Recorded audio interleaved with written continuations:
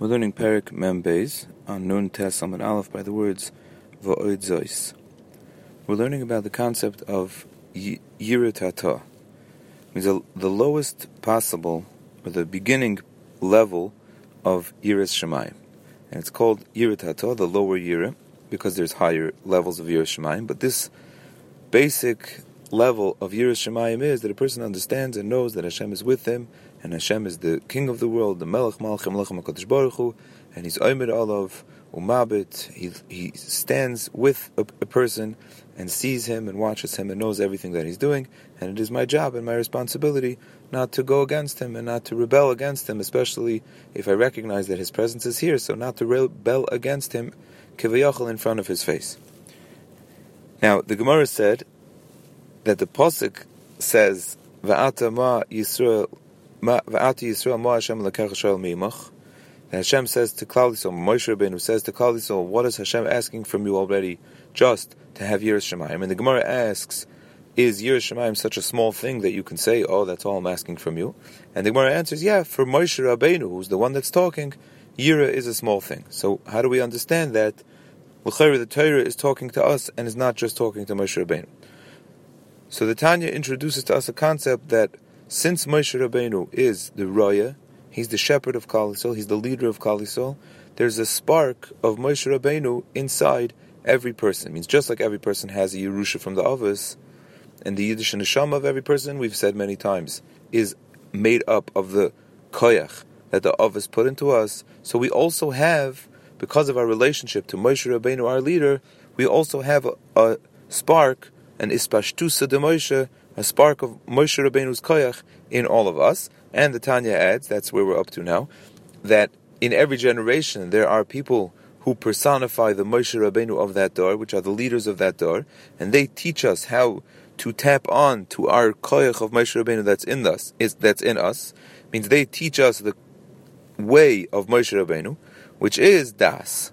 Moshe Rabbeinu's Koyach, every one of our leaders, Avraham, Yitzchak, Yaakov, every one of our leaders has a specific Koyach, a specific Midah that they excel in, and we have that from them, being that we have a relationship with them, so we have inherited in us certain Midas that we get, and these are their, each one of these Avos or Royim, it is their specialty, and we're Yoirish that, so we have that in us. So Moshe Rabbeinu's Koyach is Das.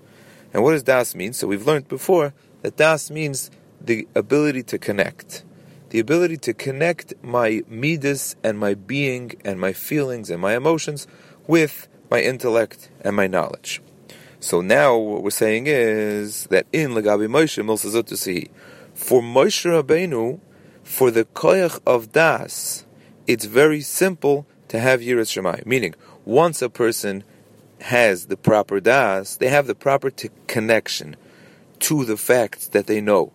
That Hashem is the Melech Malchim Lechem HaKadosh Baruch Hu, and that He's watching us, and that He's everywhere, and that He has Koyach, He is Bilti Bal Gvul, there's no end to His Koyach, and all of the things that we know about Hashem, all of the things that we know about Gadlus Hashem, about the greatness of Hashem, once we develop that Koyach of Das, then Yira is automatic. Yira just comes automatically, and Yira is a Milsa Zutrsi, it's an easy thing for Moshe, it means for the koyach, for the capacity that we get from Moshe Rabbeinu.